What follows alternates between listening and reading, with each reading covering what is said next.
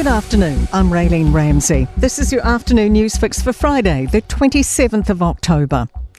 People are still unaccounted for in the aftermath of a furious blaze that destroyed a derelict Dunedin boarding house this morning. Fire and Emergency Incident Controller Pete Douglas says as extra crews arrived, they identified people possibly squatting at the property who hadn't been accounted for. He says they're now working with fire investigators and police on the Phillip Street blaze.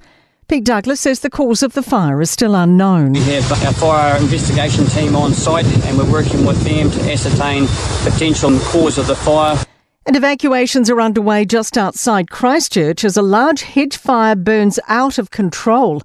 Firefighters are working to extinguish the 200-metre blaze in Rolleston. It's threatening a property at Whedons Road. Fire and Emergencies Blair Walkland says 4 fire trucks, 5 tanks and a helicopter are there. We are working to evacuate neighbouring properties and people in the immediate vicinity, and police have been requested to assist with that. And Fire and Emergency are asking people to stay away from the area and those nearby to close their windows and doors.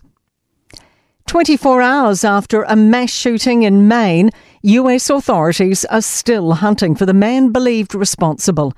18 people are dead and 13 injured after the shootings at a bowling alley and bar in Lewiston.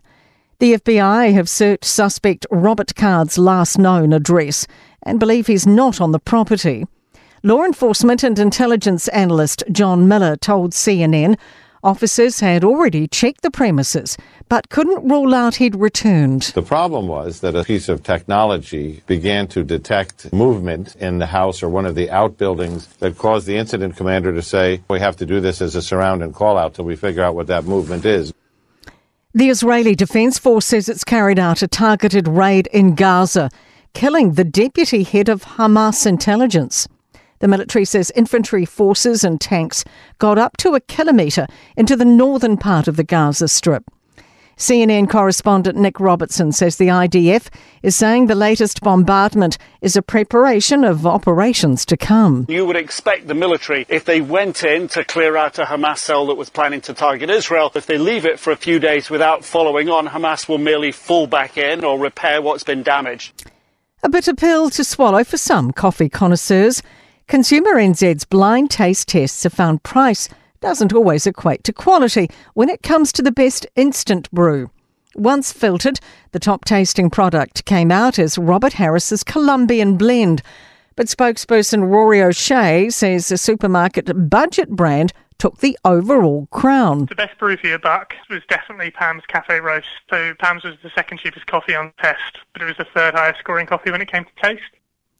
To sport, and veteran All Blacks lock Brodie Retallick admits it would be a fairy tale to ride off into the distance with a second Rugby World Cup winners' medal if they can beat South Africa in the final in France.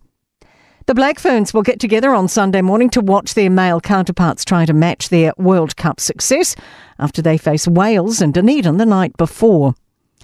Heavyweight boxing champion Tyson Fury has vowed to knock out UFC fighter Francis Ngannou when they meet in Saudi Arabia this weekend.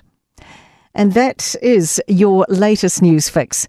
We'll be back with the next update tomorrow morning from the News Talk ZB Newsroom.